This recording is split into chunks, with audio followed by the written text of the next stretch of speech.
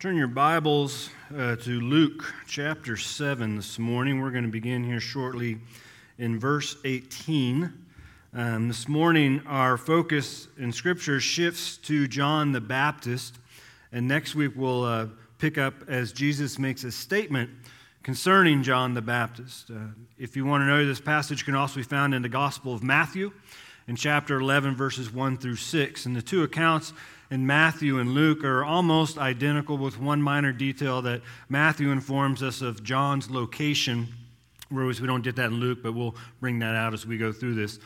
Our focus this morning is called Defeating Doubts. We all have to deal with doubts at times in life. We're all going to wrestle with doubts. You find doubt as a feeling of uncertainty, as having a lack of conviction. Sometimes we can doubt whether we're doing the right thing. We can doubt whether we're in the right type of relationship. We can doubt whether we've actually heard God leading us, or maybe we're doing this on our own and we're not following His direction. There's times we all will probably doubt our ability. We can doubt our knowledge. We can doubt the talent we have and our understanding of certain situations. We may even be tempted at times to doubt God's Word and what God is instructing us through that Word, and that if we actually have to do that. Today, we're going to see that John the Baptist is dealing with doubts, and we can learn a lesson on how Jesus deals with John's doubts and apply it into our life.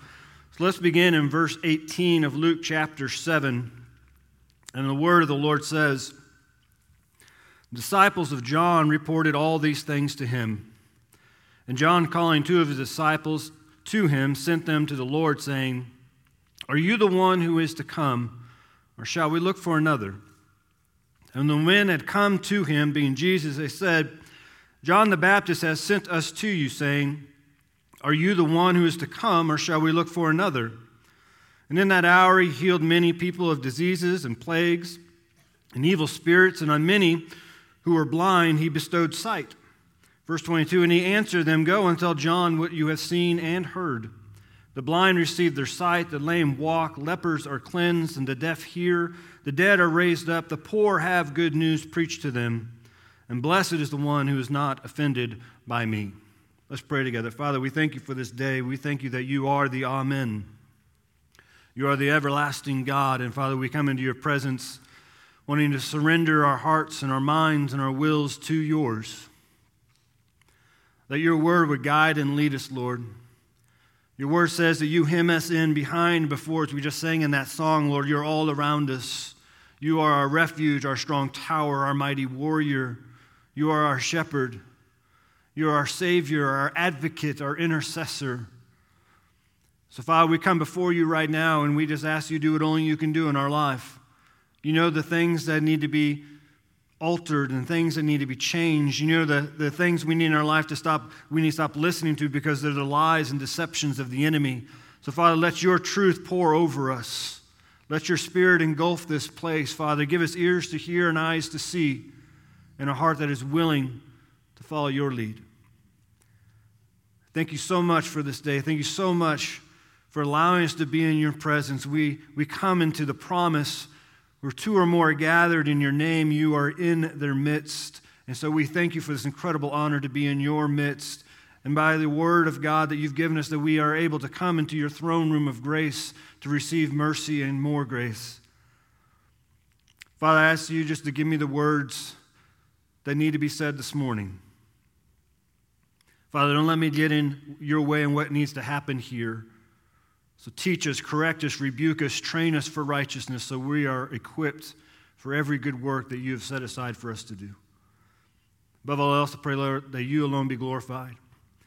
We pray your kingdom and your will would come as we go through your word, and your Spirit would guide and lead us and give us an understanding we have yet to have. We pray this in the name of Jesus Christ. Amen.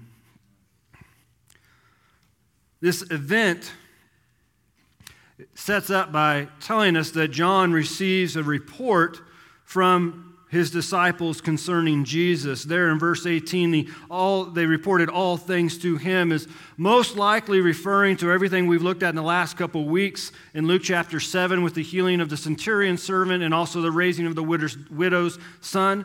But it also could be pointing to what Jesus taught in Luke chapter 6, which is Luke's kind of paraphrasing of the Sermon on the Mount that we looked at in Matthew chapters 5 through 7.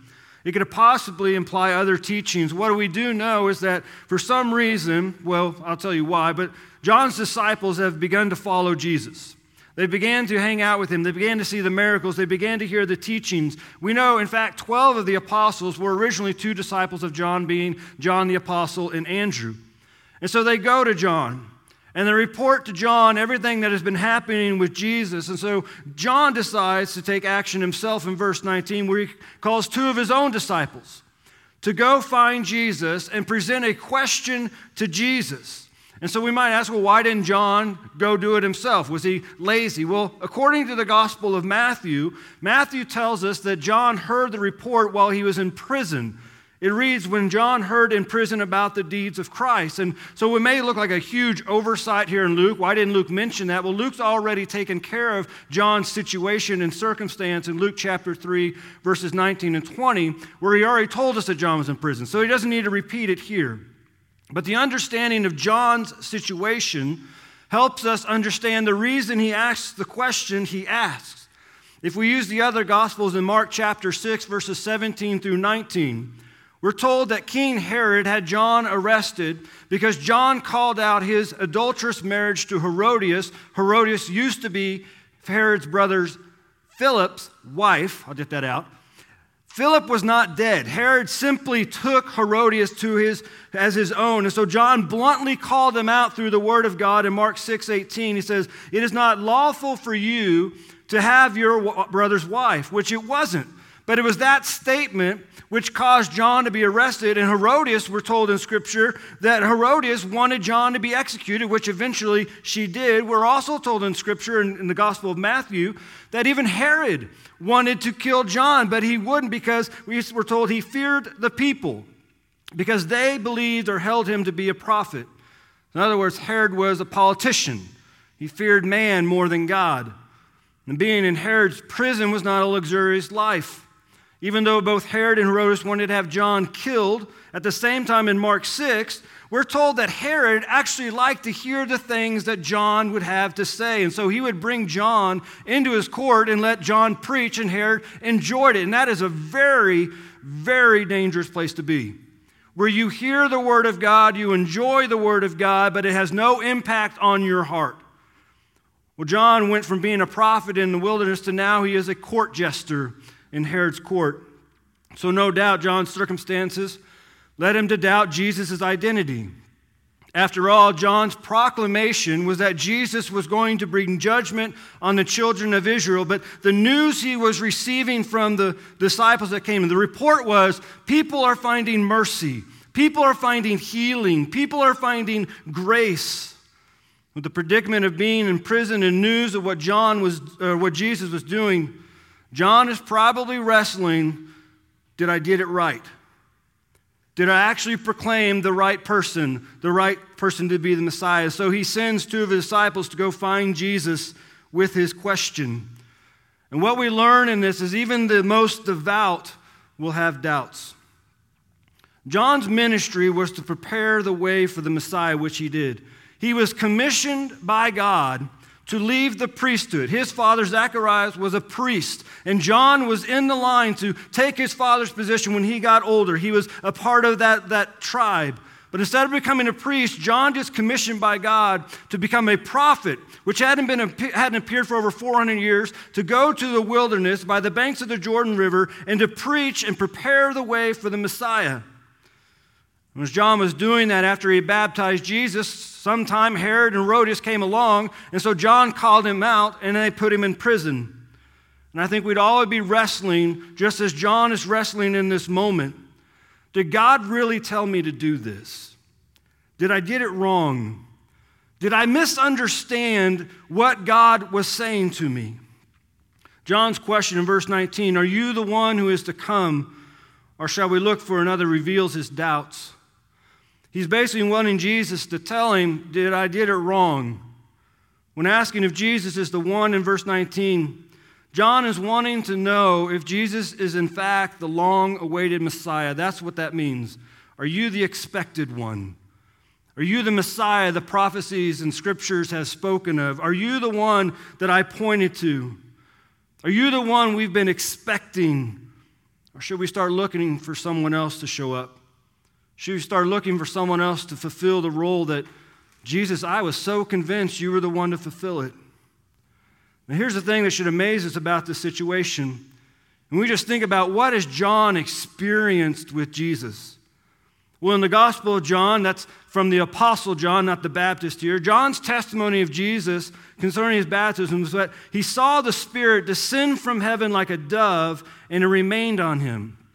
And John heard the voice of God tell him when he would see this, that the one who came would baptize with the Holy Spirit, and he would know for certain that Jesus was the Son of God. And if we turn to the Gospel of Matthew, at the same baptism site, it's recorded that John heard a voice from heaven saying, "This is my beloved Son with whom I am well pleased."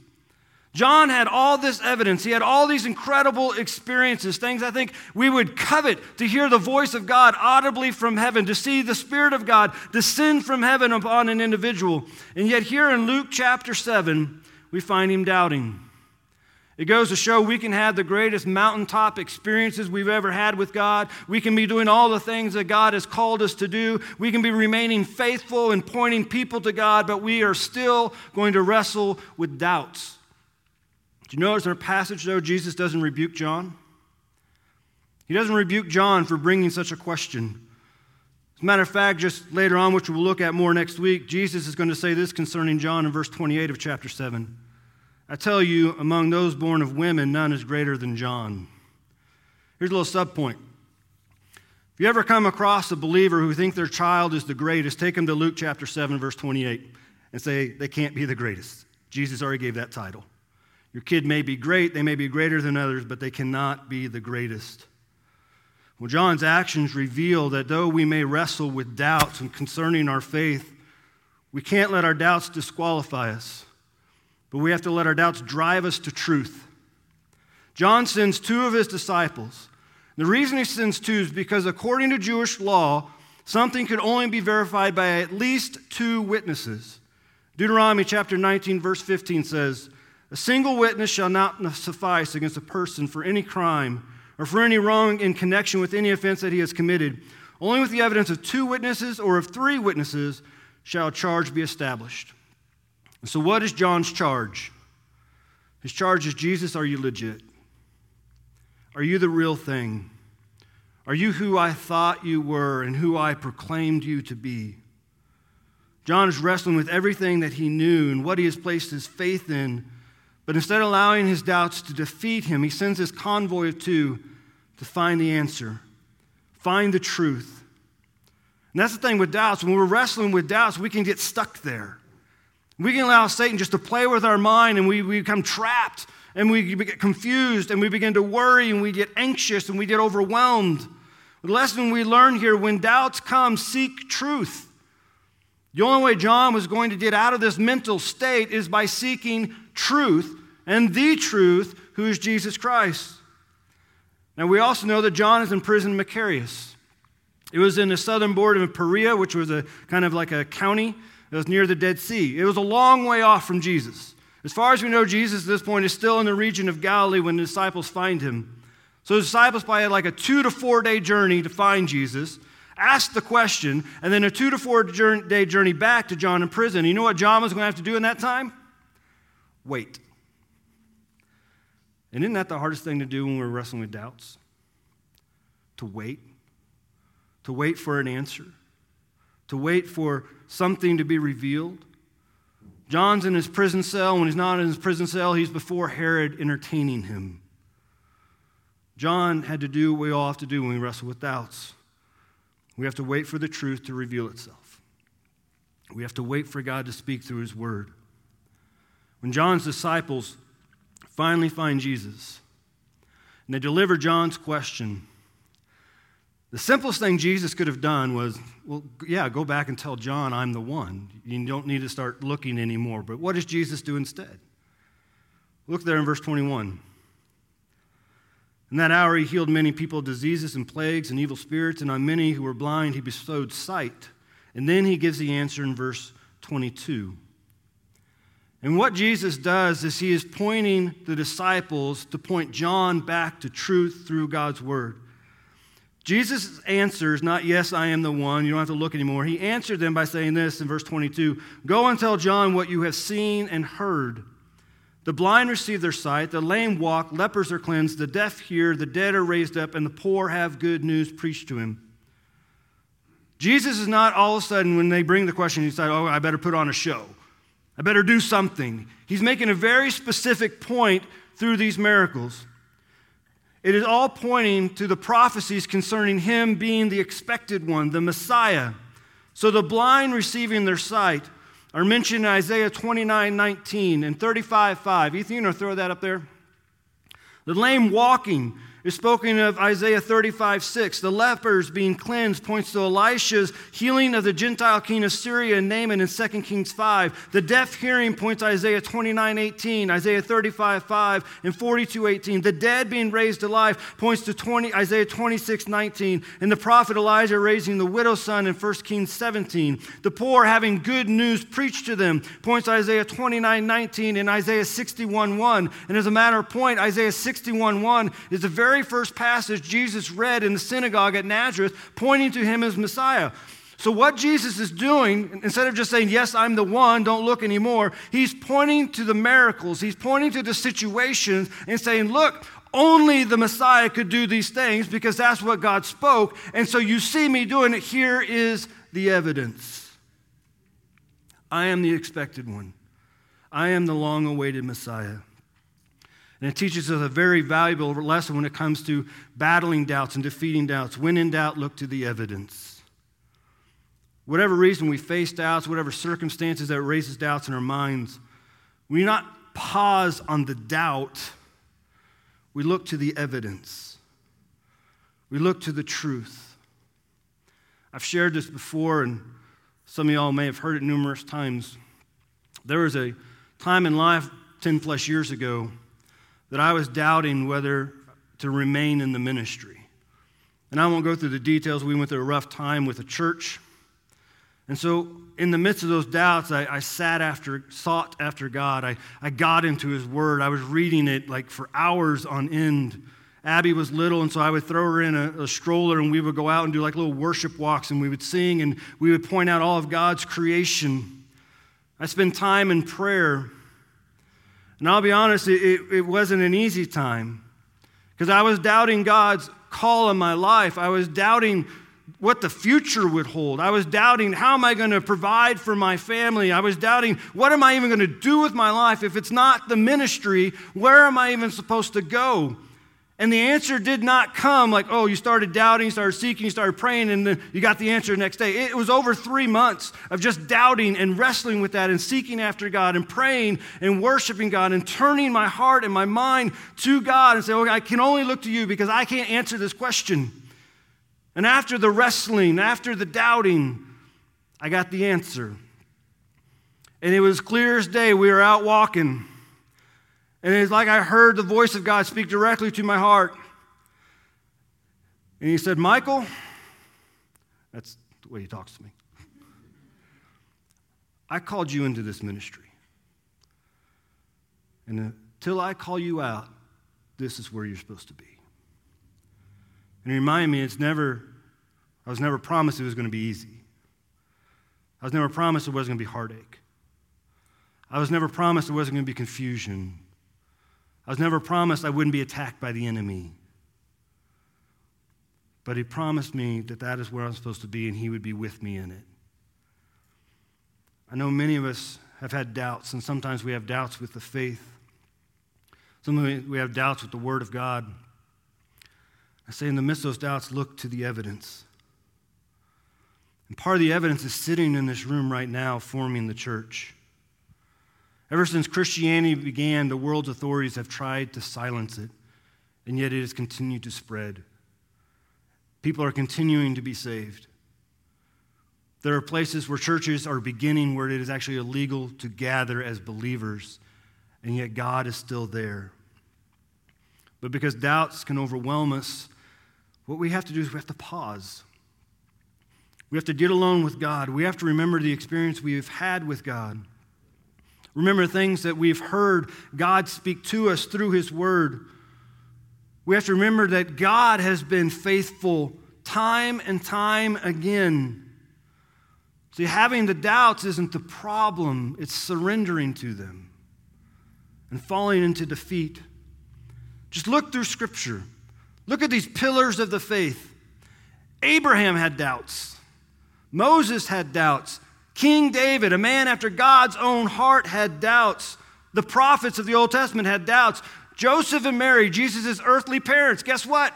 Had doubts. The apostles of Jesus had doubts. Paul, who took the Christianity to the known world, and we have the majority of the New Testament from the leadership of the Holy Spirit. Paul had doubts. The churches that Paul wrote to in the first century, they had doubts. Sometimes they doubted Paul. Sometimes they doubted the return of Christ. Sometimes they doubted the power of faith. Sometimes they doubted, how do I even live as a believer? But all of them, in the midst of doubts, turned to the evidence and the truth of God through His Word, and they lived by faith in trusting God that God will be faithful to His Word. Notice the evidence, though, isn't just for us. The evidence wasn't just for these two disciples, and now that we read this passage, it obviously wasn't just for John. Verse 22, go and tell John what you have seen and heard. We are to testify about the evidence. These two disciples weren't to keep the information to themselves, but they're to deliver it to John to relieve him of his doubts. And how does that apply to us today? Well, I have no doubt there's people in this room who probably are wrestling with doubts, a lack of faith, the midst of uncertainty in your mind. You no doubt have people in your life who are living that sort of lifestyle. They're wrestling. They're going through a battle. They're living in doubts. Some of them are doubting the goodness of God and the faithfulness of God and the love of God. We're all going to go through trials in life. Jesus said it very clearly. You in this world, you will have trials. You will have tribulations. But then there's truth. But I've overcome the world. And we now belong to Him. But this is why we need faithful believers in our life, so when we get into this moment of this battle of uncertainty and this lack of conviction, they can come and speak the evidence and the truth into our hearts and our lives. They can turn us to God. God has placed people in our life that are living with doubt so we can testify about the evidence of the goodness of God into their life. If you ever wonder what we're to speak, verse 22 gives us the answer. Because as we just mentioned, what Jesus does with verse 22 when He does all these healings, He's basically summing up the truth of Scripture of who He is. And so we speak the truth into people's lives. That's the only thing we have. I mean, we can say, things will get better. It's going to be okay. We're praying for you. I'm here if you need someone to talk or just someone to listen. And that's fine. Those are all nice things to say. But the only real instrument we have to battle Satan is the Word of God, is the truth. And so we speak truth. In doing so, we have to be aware of what Jesus says in verse 23. And blessed is the one who is not offended by me. Now, this statement we can know was originally directed to John because the blessed in the Greek is singular. But as Luke is writing about this story, being led by the Spirit to share this story that happened and this event that happened, he's also pointing it to the early believers to which this letter is originally intended, which means it's also for us. So we need to understand, what is Jesus saying here? Well, that Greek word offended in verse 23 is the word in English that we get for scandalous. Blessed is the one who's not scandalized by me. The New International Version interprets this verse as, blessed is the one who does not stumble on account of me. The New Living Translation reads it as, blessed is the one who does not fall away because of me. The Greek word comes from the idea of trapping a bird with a snare. It is implying causing trouble. And so what is Jesus telling us here in verse 23? Well, we know John is wrestling with doubts. He's wrestling with the identity of who Jesus is. John has just received the report of all that Jesus is doing, all that he is teaching, all that the miracles that are happening. And in the midst of John's doubts, he's in danger. And this is why Jesus says this. He understands, he knows John's heart. He knows he's in danger of stumbling away from the faith. He knows he's in danger of falling away from the truth of who Jesus is. Now, why would John get to that place? He had all those experiences. Well, this is the message that John proclaimed concerning Jesus. He proclaimed judgment, that Jesus would bring judgment. The Messiah would bring judgment. Matthew chapter 3, verse 11 says concerning Jesus, he will baptize you with the Holy Spirit and fire. His winnowing fork is in his hand, and he will clear the threshing floor and gather his wheat into the barn, but the chaff he will burn with unquenchable fire. That's judgment talk. Yet he hears the reports that people are getting healed in mercy and grace and love and acceptance. Jesus is inviting sinners to come and be with him. And John's like, that's not judgment. That's not what I prophesied concerning him. And so when Jesus says in verse 21 to testify that people are being bestowed with sight, the blind he bestowed with sight, that word bestowed carries the meaning of gifting. It's synonymous with the Greek word of grace. And John's probably thinking, I didn't preach he would show grace. I preached he would bring judgment upon the children of Israel. It would be fire. And John wasn't wrong, but perhaps he didn't even understand the message that he was preaching at the time.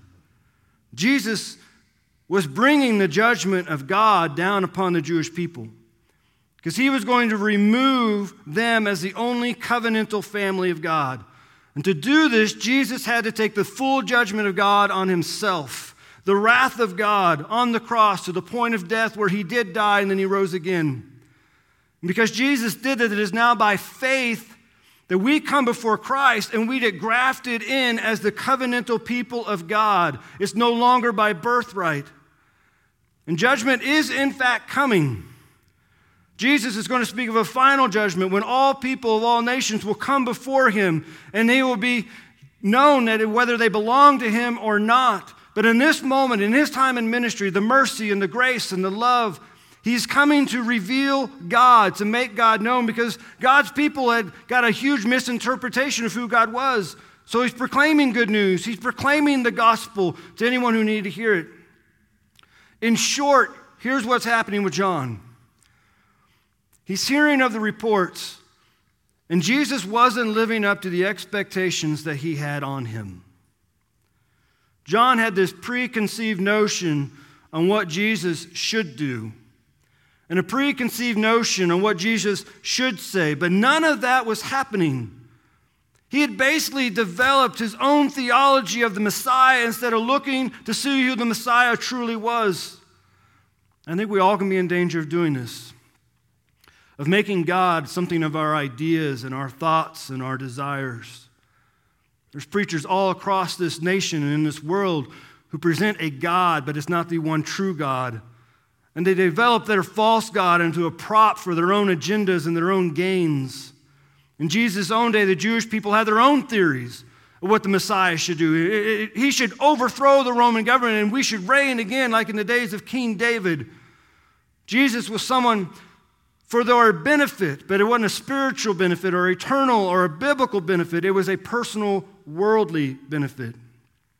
And so Jesus points out here in verse 23, there are going to be some people who are going to be offended by Jesus Christ. There are going to be people who are going to fall away from the faith, and they're going to stumble because of his words. And this is apparent in our own day. As I hear of churches all across this nation stumble away from the word of God.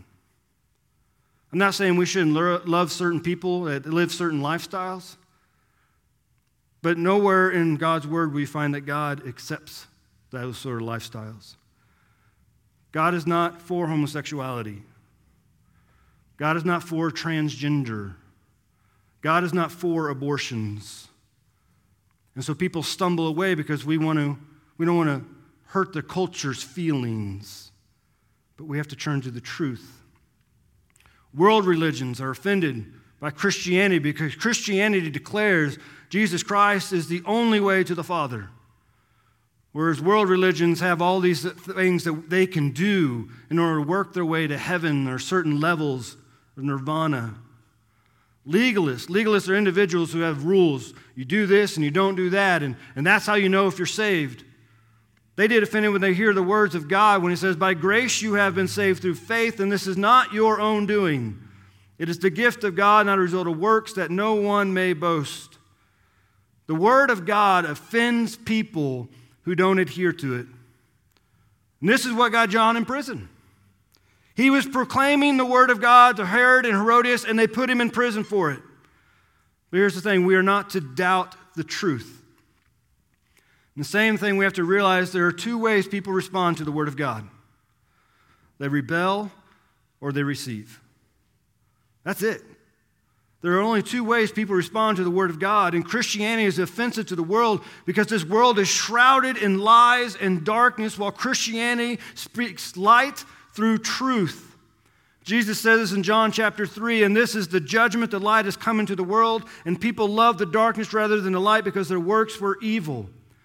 Christianity, the church, and the Word of God will offend people still living in this world, but you're saying it cannot offend us as a believer.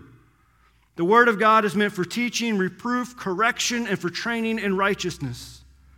Now, this is a beatitude here in verse 23, and Jesus does it in a negative, but if we flip it into the positive, this is what he's saying. Blessed is the man who retains his faith in me and does not give up. There are hard sayings in the Word of God.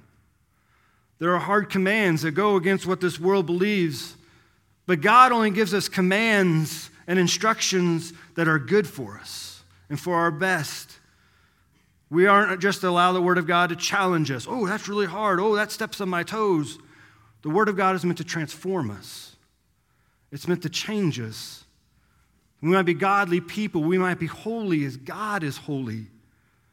John is going through these doubts. He's going through a trying time, and in his trials, when these doubts begin to emerge, he goes and seeks after Jesus. And what Jesus does for John, as he wants to do for us, is Jesus calls John back to truth, because only truth can destroy our doubts. And so we live by the truth, and we speak the truth of God's word. And what Jesus says is it's going to cause a division in relationships. It's going to cause uncomfortable moments with family members. It's going to cause people to want to fall away and stumble. Well, don't go around Charlie. All he does is preach at you. It's going to cause people not to want to be around you. And Jesus is pointing this out here in verse 23. But it's also going to make people begin to change the Word of God to fit their own sinful nature. And so people begin to develop their own thoughts about the Word of God, just what John had done about Jesus, about what he should be. And so they take the Word of God and say, well, this is probably what it says. And so, we know that God loves everybody. And that's true, isn't it? God loves everybody. For God so loved the world. That means everybody. It doesn't matter what sort of lifestyle they're living at this moment. God still loves them. But God's love for everyone is not a permission slip to live outside of the will and word of God. Grace is an incredible gift given by God, but it's not a permission slip to continue to live like the world. It should change us. So John's here and he's facing this trial of doubt. Jesus sends the two disciples back to free him from that trial. And here's something maybe some of us need to hear this morning. This is why Jesus ultimately came. He ultimately came to free us from an upcoming trial known as the final judgment. The blessing of verse 23 comes down to this. What do you choose to do with Jesus? One day all nations and all people, everyone in this world, are going to be brought before Jesus and they're going to be put on trial. All nations and all people.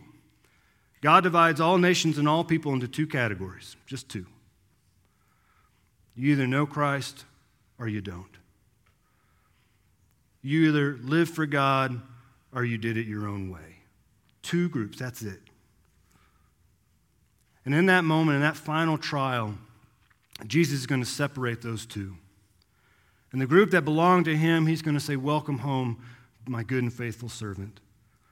In the second group, he's going to say, away from me, you workers of wickedness. And in that moment, it'll be done. There'll be no more second chance. And if you're here this morning and you don't know which group you're in, you're uncertain, you're having doubts, then I want to present to you the gospel. God created you for a relationship with him.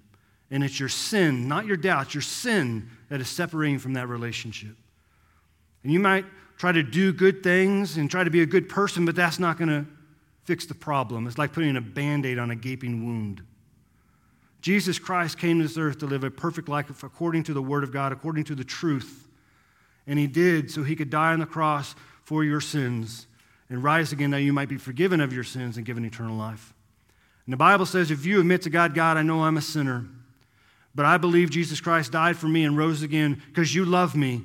And I believe I need forgiveness from you through the work of Christ. And that's you here this morning. And you know you need to accept Jesus Christ because you've yet to do it. I'm going to ask you to come down here and say, Pastor Mike, I want to be saved. Don't let Satan put doubts in your mind about coming down. Don't let him make you doubt, what will people think? It's not about what people think. It's about glorifying God and being in a right relationship with God and making sure when that final trial comes, you're on the right side. So if you know you need to accept Christ, I'm going to ask you to come down. And here's a promise I give you. There's not a person in this room that's not going to be excited for you. And the heavens will erupt in celebration. I'm going to ask the worship team to come on up and lead us in a song of invitation. We call it a song of invitation because it's a time of response. Jesus says we'd be wise if we don't just hear the words of God, but we do them, we live them, we apply them, we respond to what God has laid upon our hearts. Maybe you need to come and kneel before the Father because you're in a battle right now, and you've been allowing that battle to win instead of the Word of God. I want to pray for us real quick, and I'm going to invite you to come. Father, thank you so much for your love, your grace, and your strength, not ours, but your strength that you give us. And your word says that nothing can separate us from your love. And if you are for us, then who can be against us? And so, Father, I don't know where everyone is in this room, but I praise you that your word says you do. You know the trials and the struggles and the uncertainty some individuals are experiencing right now. And Father, you're calling us all back to truth, to step back into the light. And Lord, if there's anyone here this morning that knows they need to accept you and begin a relationship with you through Jesus Christ and Jesus Christ alone, I pray your Spirit would grab a hold of their hearts, your Spirit would push them to the front, and that their eternal destiny be changed today, that this would be the day of their salvation. Thank you so much for allowing us to be in your word. Thank you so much for allowing us to hear your voice. Thank you so much for allowing us to lift these songs up to you. And I pray as we sing this next song, it'll be in spirit and truth. Forgive me if I got in your way, Lord. Remove it from our minds if it was not from you. And praise all in the name of Jesus Christ. Amen.